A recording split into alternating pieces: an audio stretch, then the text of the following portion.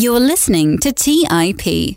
On today's episode, we have a very special guest, and that is billionaire Jeremy Grantham, the co-founder and long-term investment strategist at GMO, one of the world's most well-respected asset management firms. Jeremy is an investing legend and studied market historian who successfully identified and sidestepped the major corrections such as the Japanese market in 1989, the tech bubble of 2000, the global financial crisis of 2008, and even called the bottom in 2009. In this episode, we discuss how Jeremy identifies market bubbles and how to prepare for a correction, how the Fed talks a big game but doesn't have a great track record of avoiding major market declines, green venture capital and the opportunities it presents, and much, much more. Jeremy was very generous with his time, and I very much enjoyed our conversation. With over 50 years of experience in investing in markets, Jeremy's perspective is steeped in wisdom and logic. So with that, please enjoy my discussion with Jeremy Grantham. You are listening to The Investors Podcast, where we study the financial markets and read the books that influence self-made billionaires the most. We keep you informed and prepared for the unexpected.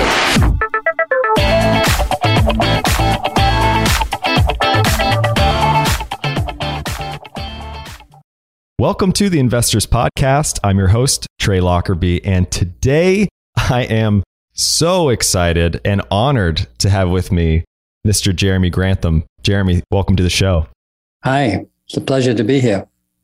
One of the reasons I am so excited to speak with you, Jeremy, is because not only are you a legend in the space and a studied historian on markets, but because you also, as you've somewhat humorously put it, no longer have career risk. So I know our audience will love hearing your very candid viewpoints on where we are in this cycle. And speaking of cycles, you've gone on record stating that we are at the peak of one of the largest market cycles or bubbles in history. So I'd love if you would tell us a bit about how you go about identifying a bubble and how you've come to that conclusion.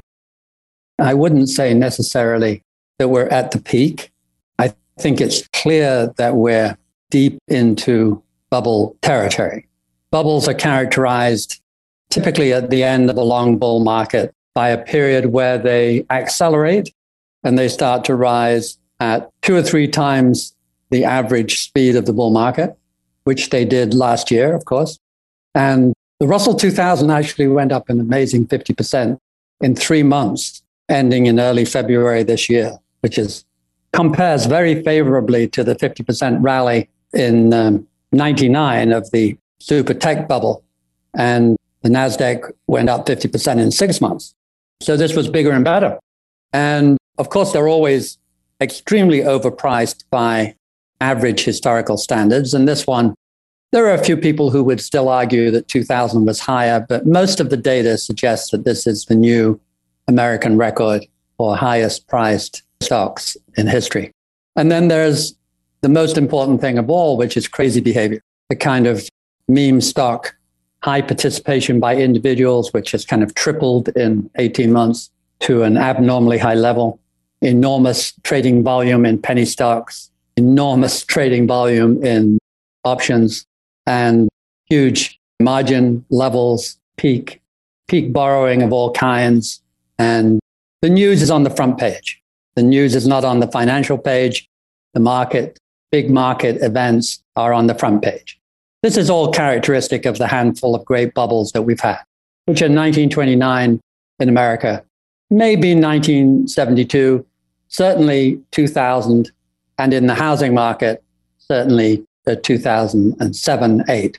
In Japan, 1989 was the biggest and the best of all the major markets, and even bigger and better in their real estate market. So we've checked off all the boxes. Now the question is, how high is high? Very hard to tell always where the peak will be. Well, what you do know is that how high the peak is has no bearing at all on what the fair value is. So let us assume that the fair value on the S&P is, let us say, 2,400. Whether it stops at 4,300 or 5,300 doesn't change that. What it does change is the amount of pain that you get to go back to fair value and below. The case in point would be Japan. Japan had never sold over 25 times earnings in 1987, 88, 1989, until it went through 25 and went all the way up, we were told at the time, to 65 times in. And the price you paid for that is that they're still not back to the same price they were in 1989.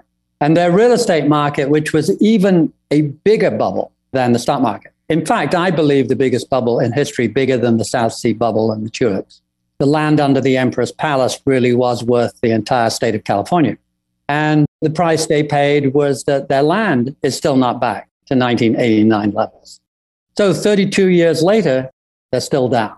And that's how you get a major drag on the economy. Because when you mark down housing and land, it's an even bigger and more dangerous business than the stock market. And if you do it at the same time as the stock market, then you have an enormous loss of perceived value. And that is a big, big drag on the economy, which the Japanese have had to absorb. And it took them perhaps 20 years to do that. So you profoundly do not wish for a super high level to your bubble. And you profoundly do not wish for more than one asset class to be bubbling at the same time. And Japan made that terrible mistake and paid a very high price to have real estate and stocks at the same time. We paid somewhat the same price in 2007 because we had the first really interesting housing bubble in American history. We had never had one before. And it was the kind that was so extreme it would only occur every 100 years or so. And we worked out that if it went back down to trend, it would cost $7 trillion. And it did go back perfectly. It was a very well-behaved bubble. It went smoothly back at the same speed that it had gone up, 3 years up, 3 years down. And then for good measure, as is usually the case, it went below the old trend line value and added another couple of $1 trillion of pain by the housing market going even lower. And that housing market was so big and profound and so accompanied by financial instruments of the notorious subprime variety that it took the stock market down with it and caused, obviously, a financial crisis. And the stock market threw in another $7 trillion of loss of value. So you had a double whammy there, which would guarantee a tougher recession from the negative income effect, which we had. 2000 is a very interesting contrast because 2000 was a much higher equity bubble than 2008. But the real estate market was cheap, actually very cheap. The REITs were selling cheaper than the value of their properties. And the properties themselves were cheaper than the cost of building them. And the yield on the REIT portfolio at the very top of the market was 9.1%. Secondly, bonds were cheap. Bonds were incredibly cheap. And the new inflation-protected bond called a TIP had just been introduced, and it yielded 4.3%. Just imagine that. 4.3% guaranteed protected against inflation, guaranteed good money by the government. And the regular bond market was very cheap.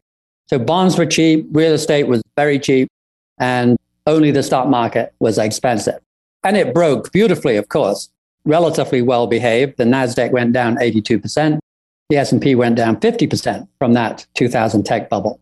But the recession was not that big a deal because housing was not involved and bonds were not involved. This is the only time in history where we have a bubble in the bond market everywhere in the world. We have the lowest rates in 4,000 years, according to Jim Grant. And 25% of all government money, you actually pay the governments around the world to take your money. They don't pay you, you pay them. And there's no historical precedent. And that's typically slightly bigger market cap, the bond market, than the equity market. But then the equity market, we have probably the highest priced US equity market ever. And if not the highest, a very close rival to 2000. And then if that wasn't enough, we have coming up on the rails at incredible speed, the US housing market. It's up over 20% in 12 months. It's the biggest move in the history. It's bigger than 2007, and it's taken the median house price to a higher multiple of family income than even 2007. And that's all over the world. The stock market is not that expensive around the world. It's really clearly a bubble in the US, but outside the US, it's merely overpriced. But the housing market, in most markets that are interesting, are extremely bubbly everywhere. And in most cases, even higher than the Bostons and San Francisco. So if you go to Vancouver or Toronto or Sydney or Auckland or Paris or London or Hong Kong or Singapore or Shanghai, they're all higher multiples of family income than we have. So that is a real danger on a global basis. So we're doing all of these together. And if you insist on being comprehensive, then you have the commodities market. The commodities market is kind of the fourth great asset class. And the Goldman Sachs commodity index of non-energy, just to separate, half the market value is energy, but the other half includes all the foods, all the metals, and that is back to the 2011 high. And 2011 was deemed to be one of those cosmic long-term super cycles of commodity prices. And so that is a push on the income of everybody in the world, high metals prices, high food prices, actually incredibly unfortunate growing weather this year just to rub it in, push prices even higher. So that will be stressing the income of ordinary people into the next year or so. You've kind of highlighted there is what people are calling the everything bubble, which I think makes it quite different from the previous bubbles we've had. You correctly predicted the market tops of Japan in the late 1980s, the tech bubble of 2000, the housing bubble of 2008, and now even the bottom of the market in 2009 when people were just starting to capitulate. So I guess what I'm curious about, I'm reminded of that Hyman Minsky quote about stability drives to instability. And I think of it almost like you're playing the game of Jenga and you stack this thing pretty high and people start pulling out their profits. I guess if we're using that analogy, what is the indicator to you that would suggest that we have actually reached, in fact, the peak? Let me say that we typically identified a bubble zone. Often it went on quite a lot longer, but it always fell below the point where we had suggested it was entering bubble territory. So once it broke through the peak, the 1929 peak of 21 times earnings, we started to be bearish in 1997, but only a little bearish. And then as the PEs rose and rose from 21 times to eventually 35, we became more and more bearish until we were screaming bearish, and still the market went up for another year. So we were pretty early. In the housing bubble, we did much, much better. We basically walked people through the last year or 18 months, pointing out how dangerous the subprime and so on and the housing market and how much damage it would do. We pretty well got that one right. And of course, we got extremely lucky on reinvesting when terrified, which was posted the day the market hit the low in March of 2009. And here we are. I thought we entered bubble territory about last June, about a year ago. And I've made it quite clear what I consider a definition of success. And that is only that sooner or later, you will have made money to have sidestepped the bubble phase. So I am suggesting that the last 20 or 30% of the market will be retraced with interest. And I would expect that the fair value of this market would require the market to approximately halve. And I would be surprised if it did much less than that. And if it goes up another 20%, it will have to get rid of that as well as a bonus. You can very seldom identify the pin that pops it. 1929, no one's agreed yet what the pin was. And they say about 1929 that, quote, selling came in from the country, which means that the initial selling pressure was from the Midwest, not from Boston and Philadelphia and New York. What was going on was probably that the economy, which had been unbelievably strong, was turning down. But because of the lags in the data, the city slickers didn't know it. But the guys out in Chicago who actually had businesses and farms and cattle and so on, they knew that things had turned down. And they decided, sitting around the club at lunch, that they better take a few profits. And so selling came in from the country. And the bubbles tend to peak at absolute optimism when the economy looks perfect and you're extrapolating it forever. And that's the definition of a bubble. And they have to be facilitated by friendly monetary conditions. And when you've had a wonderful economy and friendly monetary conditions, you've pretty well always had a bubble. They're not that common. And here we are again. But we feel the economy looks wonderful. If we extrapolate it forever, it means it's worth a huge price. Of course, it never does last forever. But if it did, it would be worth a huge price. And that's the mechanics that is going on.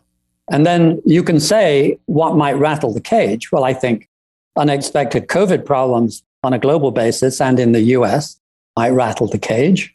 Unexpected inflation that doesn't go away in a hurry and then starts to run into longer term inflationary pressures, which we could discuss, that might rattle the cage. And the biggest cage rattler of all is everything else you haven't thought about that could go wrong.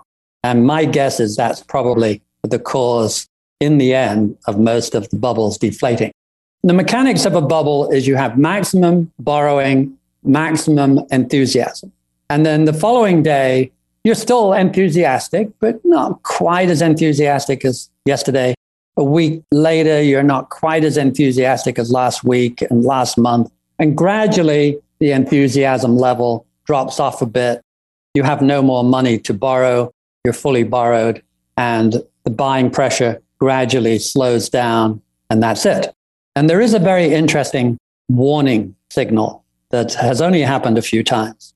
And that is, in a bull market, the risky stocks go up a lot more than the blue chips.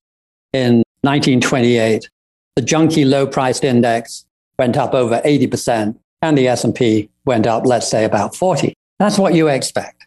But in 1929, as we approached the cliff edge, the low-priced index began to go down, even though it had a beta of 2. That is to say, you would typically expect it to go up or down twice the market. And here you had the market, the S&P, going up another 40% prior to the crash, but the low-priced index was down for the year. The day before the crash, it was not just down, it was quite badly down, over 30% for the year, which is remarkable. And nothing like that happens again until 1972, going into the Nifty 50 market, which was a huge break, by the way, 62% in real terms. It's still the biggest break since the Great Depression. And during 1972, the S&P is up about 17%, and the average big board stock is down 18. That's a 35-point spread, which isn't bad. And the average stock is a higher risk, higher volatile, should have been going up more, but it didn't. And as I said, nothing on the upside happened like that between 1929 and 1972. Of course, the risky stuff goes down more in a bear market, but in a bull market, it always goes up more. And then there was a 6-month window related to the Iraq war, which we'll call a draw. And that brings us to 2000. In 2000 March, they start to take out the internet stocks, the pet.coms, and they shoot them. And they drop like stones. A month or two later, they're shooting the junior growth. And then a month or two later, the middle growth. And finally, by mid to late summer, they're really shooting even the Ciscos, which were giant companies. And they took the whole 30% of the market, which was TMT, they called it, tech, media, telecom. And it was down 50% by September. It had been murdered. But the S&P was unchanged, which meant that the other 70%, the Coca-Colas and the rest of the boys, the IBMs, were up about 17% on average to balance the books. So what had happened is that the confidence termites, I think of them, they had started at the most crazy pet.coms and worked their way down through the Ciscos, which were pretty outrageously, 80 times earnings. And then finally, they arrived at the broad market, and the entire market rolled over and fell 50% in 2 years. So nothing like that happens again until now. So what's happening now, and it may be a false alarm, it may be a head fake, but Russell 2000, which, as I said, put in this 50% rally in 3 months, ending on or around February the 9th, it's down since February the 9th. And this month, it's 9 percentage points behind the S&P 500. So the S&P 500, the blue chip index, has been ticking up. Splendid bull market, everything intact. But the Russell 2000 has just lost 9% on a relative basis and is down from February the 9th. Now, last year, the Russell 2000, which is the 2,000 stocks after the biggest 1,000 taken out, it was huge. It was far and away the best index, followed by the NASDAQ, which has some blue chips in, followed by the Standard & Poor's. This year, the Standard & Poor's suddenly, year to date, comfortably in first place, let's say up 10%. The NASDAQ up 5%. I'm sorry, I'm getting my numbers wrong.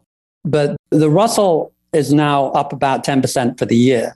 Having been the strongest index, it's now the weakest. And the NASDAQ is 5 points higher than the Russell. And the S&P is 3 or 4 points higher than the NASDAQ. A lot of it has happened in the last year. And then when you look at the super crazies, you find that the SPAC index is down 25%. The number of SPACs selling below 10 is way down. The most ambitious SPAC of all is the one that I bought 9 years ago, QuantumScape. And that came at 10 and went to 130 at the end of last year. And we weren't allowed to sell for 6 months. And today is 24, which is a whole lot less than 130. And QuantumScape had a market cap of 55 billion at 130. It's a brilliant research lab, but it has no product really for 3 or 4 years. And yet it was selling for more than GM market cap or more than Panasonic in terms of batteries. So nothing like that ever occurred in 1929. Nothing like that occurred in 2000. The pet.coms were worth scores of millions or a couple of hundred million. This is 55 billion we're talking about for a company that has no earnings for 3 or 4 years, no sales for 3 or 4 years. They're quite remarkable. And all the SPACs, as I said, have gotten weaker. The meme stocks are down maybe 40, 50% from their spiky tops, AMC, GameStop, and others. And Tesla is down from 900 to 640. It's a big decline.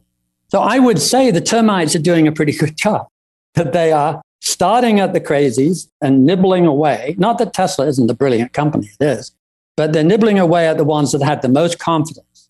And on some grounds could be argued as the most extreme overpricing. Tesla having just gone up 8 times in a year on a sales gain of 35% is a pretty good demonstration of super confidence. And so I would say there's a decent chance that this process that we saw before the other great bubbles in American history is on its way. They all lasted a few months, 9 months in 1929, almost a year in 72, 7 months in 2000. And here we are, maybe 5 months into the game, 6 months. So it wouldn't be amazing to me as a historian if this thing lasted till the end of the year. And it wouldn't be amazing if it started to keel over in a month or two. It's lasted longer than I thought last June or last fall for 2 reasons. I don't think anyone expected quite the success of the vaccination. There'd never been one this successful as the RNA ones and the Moderna and the Pfizer. So that was one reason. And the other reason was I don't think anyone expected the sheer scale of the bailouts. These are the biggest bailouts as a fraction of GDP, not only in the history of our country, but in the history of any country.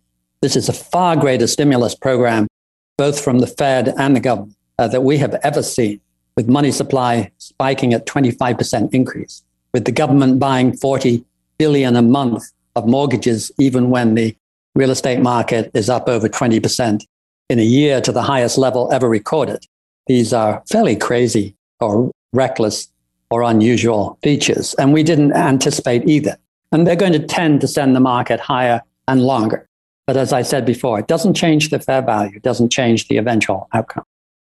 See, and that's where I'm so curious about your prediction, because if we go and look at something like the Buffett indicator, which has been suggesting that the market has been significantly overvalued for a very long time, years now, I would have maybe been right there with you, March of 2020, thinking, okay, this COVID, this global pandemic is the perfect pin to this bubble. But it wasn't a bubble in March of 2000. I see. It was a boring market. I wrote a paper 2 years before that saying, brace yourself for a possible melt up.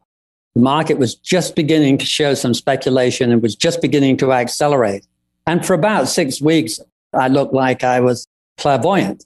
It shot up in the January, and then it lost interest and fizzled, and the market came down a bit, and the economy was mediocre, and it dribbled up. We had 11 years of standard issue, ordinary yawn bull market until the spring of last year, as the stimulus kicks in and suddenly phase one, you recapture all the losses from the 2-month bear market, very sharp bear market, infinitely short.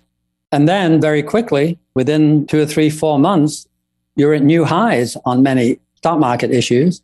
And then pretty soon in many economic issues you are. And from then on, it flies.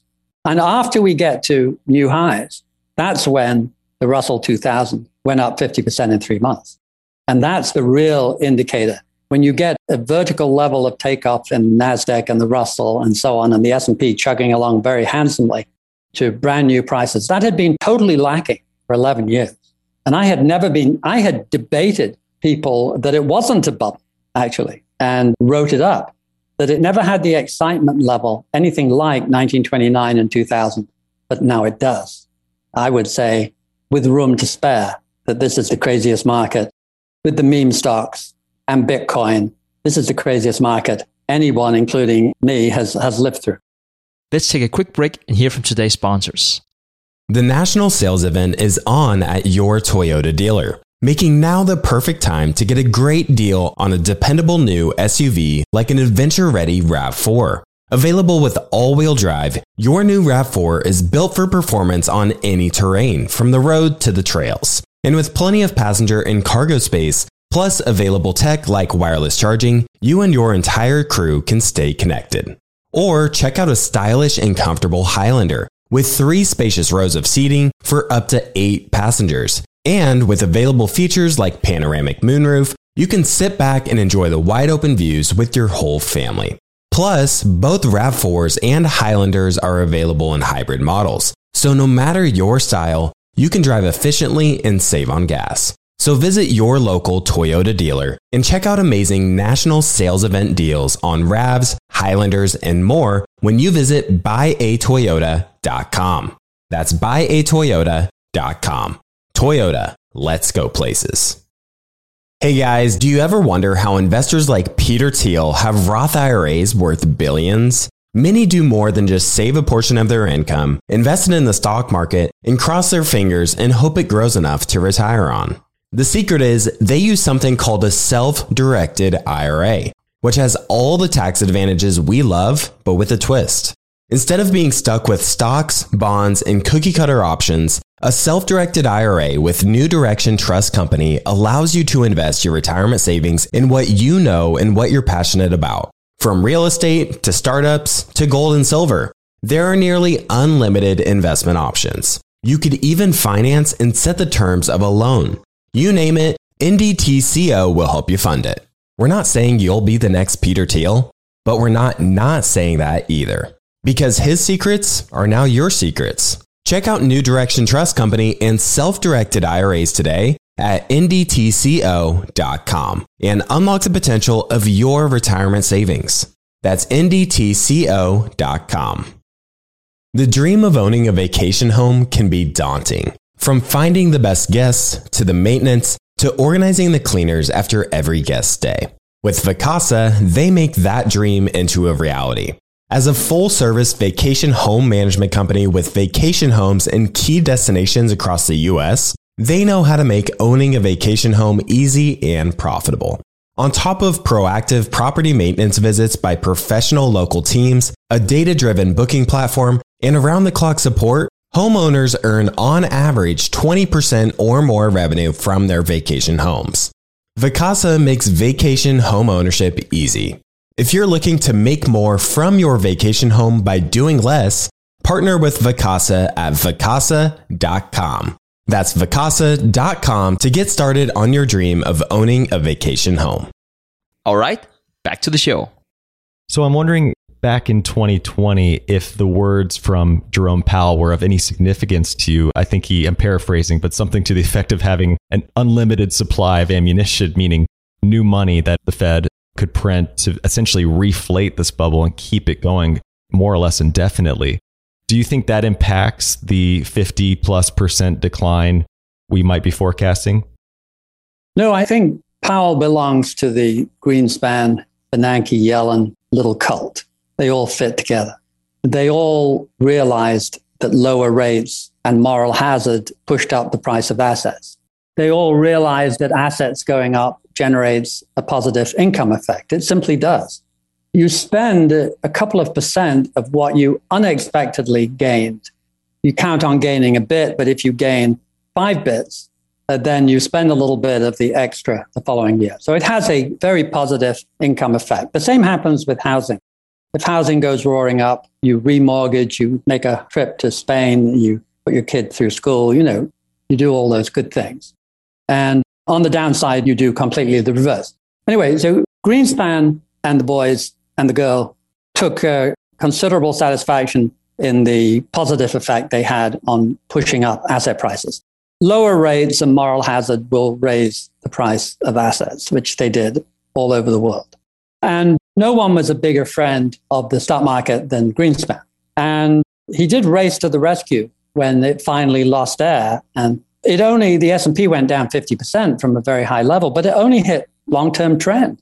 This was the first bust in history that didn't go crashing below trend and stay there for 10 or 15 years. So he did have an effect. What he wasn't able to do is he didn't stop the NASDAQ from dropping 82%. And if you're interested in Amazon, it dropped 92%. It had been the star of 2000, still dropped 92% before making everybody rich. But who, I wonder, held under the psychological damage of 92% decline? And the S&P went down 50%. And then you fast forward to Bernanke. Bernanke completely didn't see the housing bubble and the risk it posed. He said the U.S. housing market merely reflects the strong U.S. economy. The U.S. housing market has never declined. It never had declined because it had never had a bubble before. Every time there's been a bubble, it has always declined. And Hyman Minsky lives. You create a situation like that, it will eventually blow up of its own weight, burst of its own weight. Anyway, he was convinced it wouldn't collapse. And of course, it did. And the housing market went all the way back to trend and below, which was a dreadful hit. And it created so much chaos. It carried the stock market down with it. Again, 50% on the S&P, almost exactly to the first decimal point. These are not small declines, and yet they occurred in the face of passionate defenders and promoters of moral hazard, and I'll come to your rescue, and we'll make money cheap as it takes. And that took us through Yellen and then into Powell. Same story. They all talk a wonderful game about they'll be the friend of the asset class pricing, the friend of the stock market. And yet it didn't stop 2 of the greatest wipeouts in American history. The most impressive thing here is not that they do the same thing over and over again as if they have somehow no memory. It's the faith the financial community has in them, despite the fact that they have been let down badly twice. These were not insignificant setbacks. The tech crash was brutal. Amazon down 92. Every growth tech stock was down 70 or so, it seemed. The housing bust was merciless. The stock market decline of 2007 was really painful. And yet it's as if it never happened. Oh, Powell says this, Powell says that. The Fed has money. The Fed is going to be our friend. Hey, Greenspan was our friend. Bernanke was our friend. And we got croaked, guys. What is the matter with you?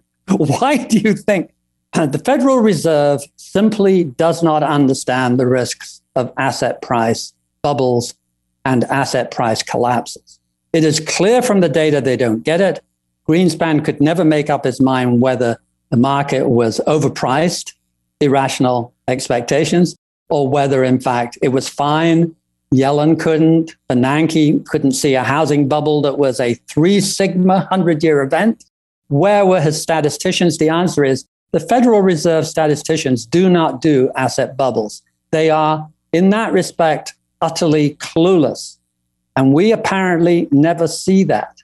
We are willing to look through the crash of 2000, the housing crash, really dangerous affair. They didn't do their duty. They didn't head it off. They didn't raise the limits for mortgages. They didn't warn anybody. They allowed it to happen. And yes, they were pretty good in the decline. They were pretty good at applying bandages and stimulus and support for the wounded. But they sure as hell should not have allowed that housing bubble to occur. They don't get it. They don't see the risks, and they don't see them now. And so this time, we don't just have a housing bubble. We have a housing bubble, a stock market bubble, a commodity bubble, and above all, an interest rate bubble. This is going to be the biggest write down. The next time we're pessimistic, we have more potential to mark down asset prices than we have ever had in history anyway. So when you refer to everything being in a bubble, I recently heard someone say that if everything is in a bubble, then it's the currency that's in a bubble. And I know you've gone on record stating that you're not so much on the fringe of thinking that the US dollar might be in jeopardy. But when you start to see people like Stan Druckenmiller and a few others who have come out recently gone on record saying that the Fed is endangering the US dollar's global reserve status, do you start to take notice? Do you start to shift your thinking at all? Or are you not seeing similar outcomes that they might be projecting? These are very smart people. They've spent a larger percentage of their time agonizing about credit, bonds, and currency than I have. What I can see is that we have never had this kind of money supply. We have never had this kind of debt everywhere as we have. And it's easy for me to believe that it may have consequences. So Summers' argument that, yeah, we might muddle through, but this could be very dangerous in terms of inflation. I think, yeah, well, he got that one right. He fought desperately hard to have subprime instruments unregulated. He waged war against Brooksley Vaughan, who was trying to exercise her right to control subprime instruments. He and Greenspan and Levitt of the SEC kind of called up and abused her. And then when she wouldn't back off, they took it to Congress and got the law changed so that we could not regulate subprime. What a brilliant idea. It nearly brought the entire economy to its knees.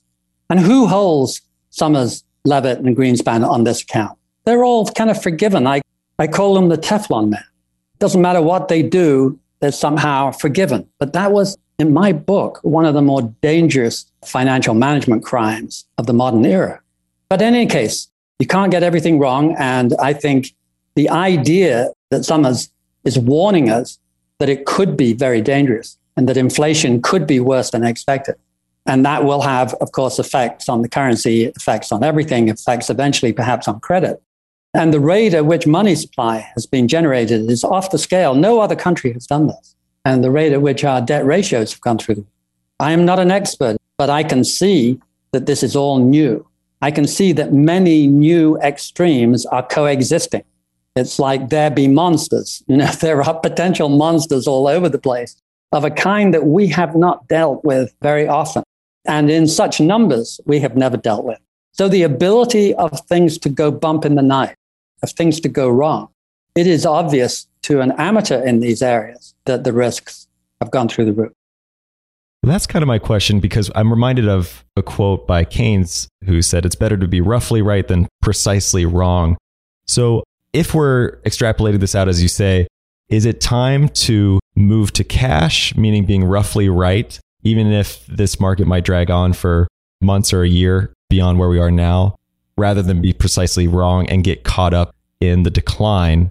And are you factoring, like you said, the debasement of that M2 money supply into the choice of going into cash? No, I am not. I am leaving currency worries to other people. I have enough to worry about. With every real asset category badly overpriced, that is quite enough for me to worry about. And history is quite complicated enough anyway, without attempting to think about every aspect of the system. So I will leave that to them. What is slightly unusual about this bubble on a global basis is that, yes, real estate has bubbled everywhere and often worse than the US. Yes, commodities are everywhere. Yes, bonds are everywhere, overpriced and interest rates are negligible everywhere. But on the stock market side, outside the US, most of the markets are merely overpriced. And that is a very far cry from being a candidate for the most overpriced market in American history. And so the answer is, if you avoided the US equity market and in a sense took refuge in a merely overpriced balance of the world, particularly emerging markets, you will almost certainly make some money. I would say you will almost certainly make less than you would like, and you will almost certainly make less than a long-term trend, but you will almost certainly make some money. And that is more than I can say for the bond market. And there's more than I can say for the housing market. My guess is you will lose money in those assets, and you will lose a ton of money, I suspect, in the US equity market. So you have one place where you would find moderate refuge. There is another area, and that is for the last 11 years, we have had a massive shift in terms of growth versus low growth or value. And high growth stocks, which had a long history, the first 45 years of my career, value fairly steadily beat growth. In the last 11 years, growth crushed value, and the ratio is about as extreme as it has ever been. So my guess is that will be a relative refuge. And the two parts where the two circles overlap, where you could get low growth or value in the non-US markets, particularly emerging, I would suggest you could do even better than I suggested in the aggregate markets overseas. The value component of the aggregate markets overseas, you could probably come close to normal return, which is a hell of a lot better. But if you can stand the psychological shock of being paid a negative number for cash, I would find some way of keeping 20 or 30% liquidity to take advantage of the eventual markdown of assets of all kinds. If you can stand more than that, I would carry more. It's very hard psychologically, and people don't do it. Let's take a quick break and hear from today's sponsors. The national sales event is on at your Toyota dealer, making now the perfect time to get a great deal on a dependable new SUV like an adventure-ready RAV4. Available with all-wheel drive, your new RAV4 is built for performance on any terrain, from the road to the trails. And with plenty of passenger and cargo space, plus available tech like wireless charging, you and your entire crew can stay connected. Or check out a stylish and comfortable Highlander with 3 spacious rows of seating for up to 8 passengers. And with available features like panoramic moonroof, you can sit back and enjoy the wide open views with your whole family. Plus, both RAV4s and Highlanders are available in hybrid models. So no matter your style, you can drive efficiently and save on gas. So visit your local Toyota dealer and check out amazing national sales event deals on RAVs, Highlanders, and more when you visit buyatoyota.com. That's buyatoyota.com. Toyota, let's go places.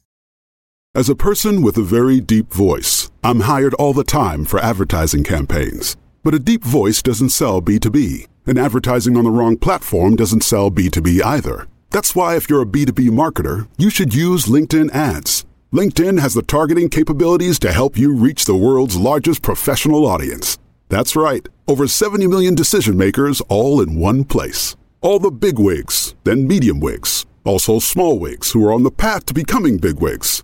Okay, that's enough about wigs. LinkedIn ads allows you to focus on getting your B2B message to the right people. So, does that mean you should use ads on LinkedIn instead of hiring me, the man with the deepest voice in the world? Yes. Yes, it does. Get started today and see why LinkedIn is the place to be to be. We'll even give you a $100 credit on your next campaign. Go to linkedin.com/results to claim your credit. That's linkedin.com/results. Terms and conditions apply. As many of you know, I love studying businesses and networking with business owners. The more I've studied businesses, the more I've realized that starting and scaling your business is easier than ever because of companies like Shopify.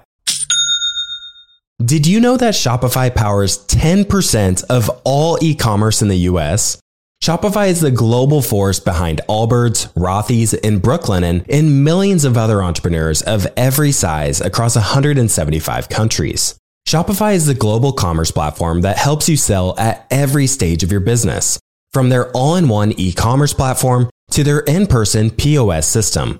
Wherever and whatever you're selling, Shopify's got you covered. Shopify even helps you turn browsers into buyers with the internet's best converting checkout, up to 36% better compared to other leading commerce platforms.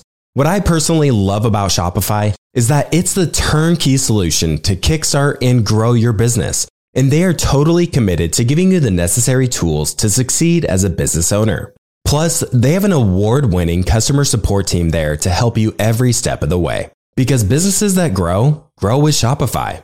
Sign up for a $1 per month trial period at shopify.com/WSB. That's all lowercase. Go to shopify.com/WSB now to grow your business no matter what stage you're in.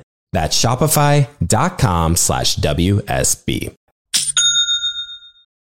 All right, back to the show. I want to touch on your experience through the 70s and 80s. I heard you mention blue chip issues in a way that I'd never heard before. You called them one decision stocks, I think, meaning you find these companies that you just buy and hold forever, and that's the one decision you make, Coca-Cola, etc.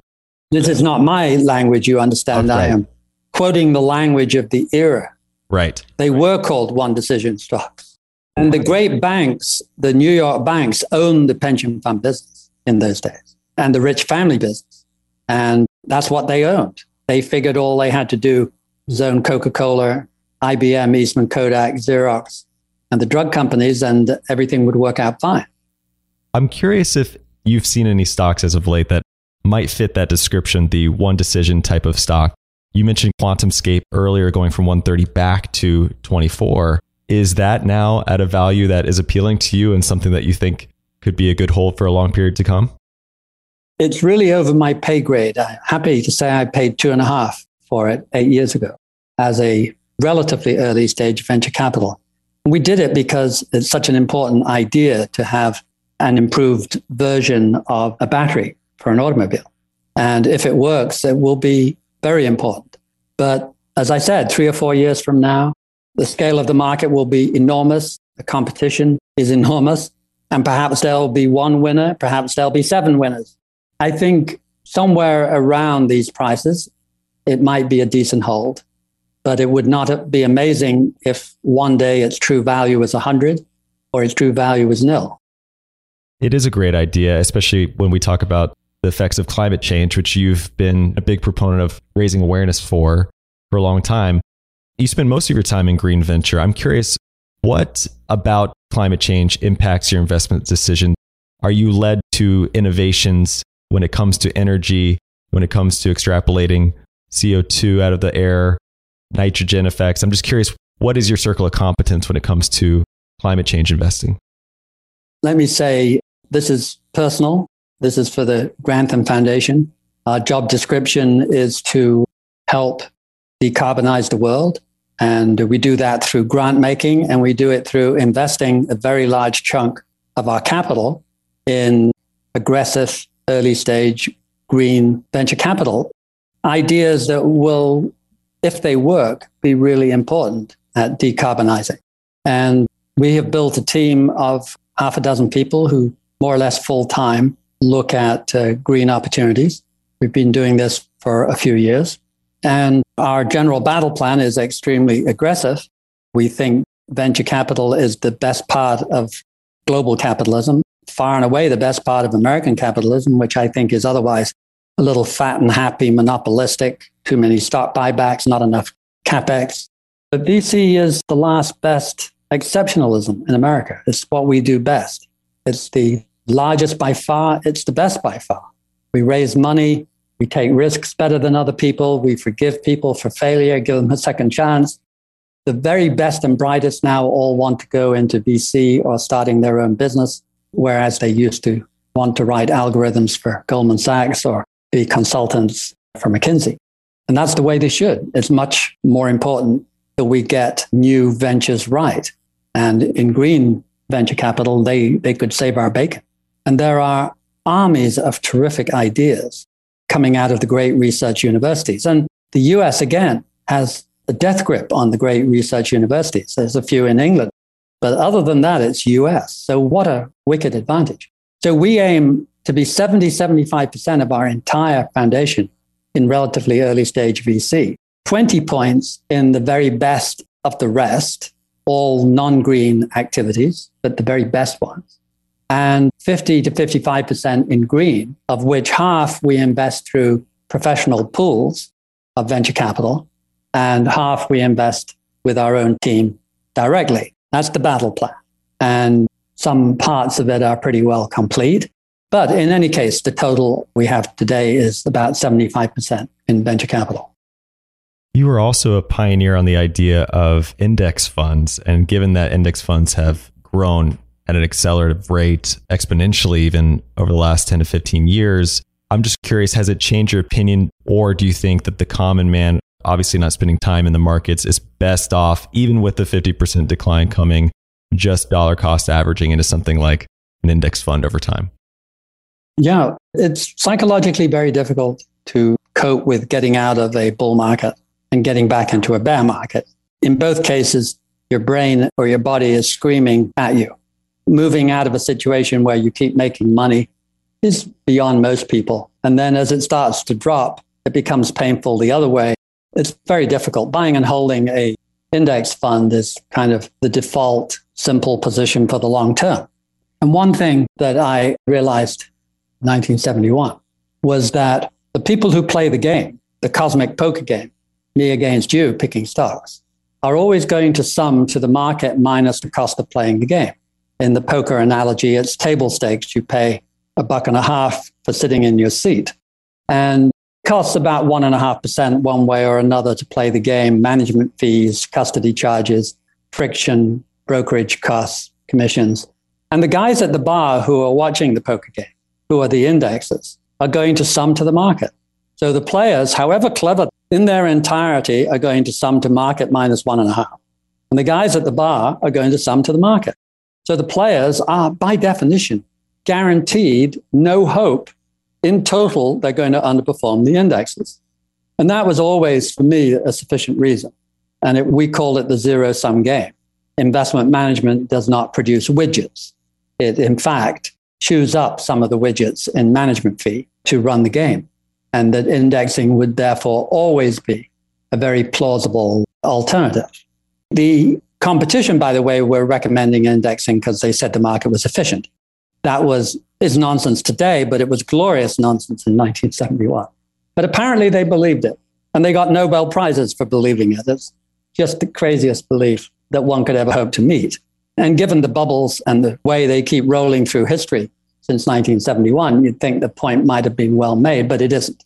They think it's all efficient and the market goes up and down in some way, magically defining in a logical way the stock prices, as if we were not completely psychological creatures driven by fear and greed, which of course we are. So they said the market's efficient, therefore indexing. And if the market were efficient, indexing would be, of course, the correct answer. And we said, nonsense, but it's a zero-sum game. And if you have a lot of money, you should take the cheap way out. And in the long run, you'll win. And that's a completely sufficient reason. It also happens to be accurate. And so now, 50 years later, the efficient market guys also throw in the zero-sum game argument, I notice, having their Nobel Prizes safely tucked away. But they completely denied that at the time. You mentioned it's not for everybody to see a market decline, and we are driven by fear and greed, which is why I'd be remiss if I didn't ask you this question about, you mentioned the late 1990s where you had pulled out of the market and a lot of your clients were pulling their money out of your fund. I think the fund decreased about 50% during that time. What was it like? I mean, personally, watching that, I mean, that's got to just really pull at you emotionally to be so steady in your feet and in your principles and be right. But what was it like living through that? Well, there are a few interesting tidbits, and that is the clients who fired us moved their money into growth stocks. And therefore, when the market broke, they lost a whole lot more money than we did. And so one question is how many came back? And the answer is none. So let's imagine we lost 40 or 50% of our clients. Not one single one came back because we were right and they were wrong. And we saved a ton of money on the round trip. So we missed going up another 25%. We went up. Let's say we went up 25 and Fred, the aggressive competitor, was up 60 and the market was up 50. So we were 22% behind for the duration, which is a killer in a bull market. And then we made money in a 50% decline. We made money in 2000, 2001, 2002. And in the first 2 years, we made fairly decent money. So we made a ton on the round trip, but nobody came back. Secondly, when they fired us with hostility. Unlike all the firing before or since, where you're fired for being out of date, old-fashioned, inappropriate, or just not fitting their portfolio this week, we were fired as if we meant to cost them money. They were angry with us. The tone suggested it was completely deliberate undermining of their wealth. And that was a shock. That was a terrible shock. And it was also a shock to find how many of the elite committees believed in Alan Greenspan's golden new era that would last forever and would sail off into the setting sun. They had not done that in Japan. In Japan, we lost no business. We were terribly early. We underperformed Japan, and then we got it all back with interest. We lost no business because they could see clearly that was the crazy Japanese. But when it was here, they participated. They believed, or some of them on the committee believed in the golden new era. And that was a bit of a heartbreaker for me. I hadn't realized that would happen. And they just said we had completely lost our way and we're missing the point of the new tech. So that was extremely painful and surprising. And then, of course, when everything collapsed and we made money, the people who had not had us thought, well, they're our kind of guys. If I'd been there, I would have hung tough. And so they threw their money at us and we quadrupled in 3 years. We did a lot more than quadruple, actually. We octupled in 4 years. The good old days. What an incredible story. And I just think this is an important, timely, sobering reminder of learning from history and not expecting things to go on forever. So before I let you go, Jeremy, I just want to give you an opportunity to tell people about your foundation and anything else you'd like to share, any other resources, and maybe any other words of wisdom for especially investors who are just getting started. If I was coming into the investment business, I'd want to go, for reasons that must be apparent by now, into the venture capital business. And I would hope that some of them would value doing something extremely useful and therefore would go into the green end of the venture capital business. Our foundation, I believe, is looking at the only free lunch I've ever seen in my life. And that is when we invest in 100 important green venture capital deals, some of them fail, some of them will work, but the money will come back with a profit. And then we will recycle it into another layer of terrific ideas and then recycle it again and again. You can imagine that $1 invested in that recycling pool will have more positive effect even than $1 of grant. And we try and make our grants as focused as we can, but it's pretty hard competition to compete with that. And the philanthropic world does not realize what an advantage they have in this, particularly in the green area, where green venture capital is a good candidate, I think, going forward for the highest potential return of any area of even the venture capital market. Why? Because in the last year or two, we are seeing fairly rapid waking up on a global basis of countries and their policies and their regulations and their money flow to get behind decarbonizing the system, taking out fossil fuels, putting in wind, solar storage, and so on. And it's going to cost trillions of dollars, but it's going to save our bacon. It's going to save many trillions of dollars. The cost of not doing it is outrageously high. And the opportunities from doing it are enormous. And the side benefits, you're going to be able to walk through downtown Manhattan and all the vehicles will be electric. And the particulate matter that comes from diesel in particular will not be killing you. I mean, it does a terrible job on your brain. It does a terrible job on your general health and your fertility, for heaven's sake. And all that will go. You know, Bond Street in London is the worst poisonous street in Europe. And it will all be electric. And our health will be much, much better in 20 years. And that will absolutely happen. It will be an entire side benefit that no one has the brains to put a dollar number on. But it will be a huge saving to the national health in England and the health system everywhere. So you can drive the well-being of the world more than anything else by doing early stage green VC. And you can simultaneously be a candidate for the highest return subset of the marketplace. And at the same time, drive the cause for saving our bacon, saving the planet, if you will, decarbonizing the global economy, and do the same simultaneously. That's pretty remarkable. Well, Jeremy, I want to be mindful of your time. I really appreciate you taking the time out of your day to come on the show and talk to us. And this was incredibly insightful. And I agree that the Green VC is an exciting venture. And I hope we get to talk more about it sometime in the future. So Thank you very much for coming on the show. Yeah, me too. Been a pleasure. All right, everybody, that's all we had for you this week. I really hope you enjoyed this one. If you're loving the show, do us a favor and follow us on your favorite podcast app and maybe even leave us a review. If you're looking for great value picks, I highly encourage you to Google TIP Finance and find all the resources we have for you at theinvestorspodcast.com. And with that, we'll see you again next time. Thank you for listening to TIP. Make sure to subscribe to Millennial Investing by the Investors Podcast Network and learn how to achieve financial independence. To access our show notes, transcripts, or courses, go to theinvestorspodcast.com. This show is for entertainment purposes only. Before making any decision, consult a professional. This show is copyrighted by the Investors Podcast Network. Written permission must be granted before syndication or rebroadcasting.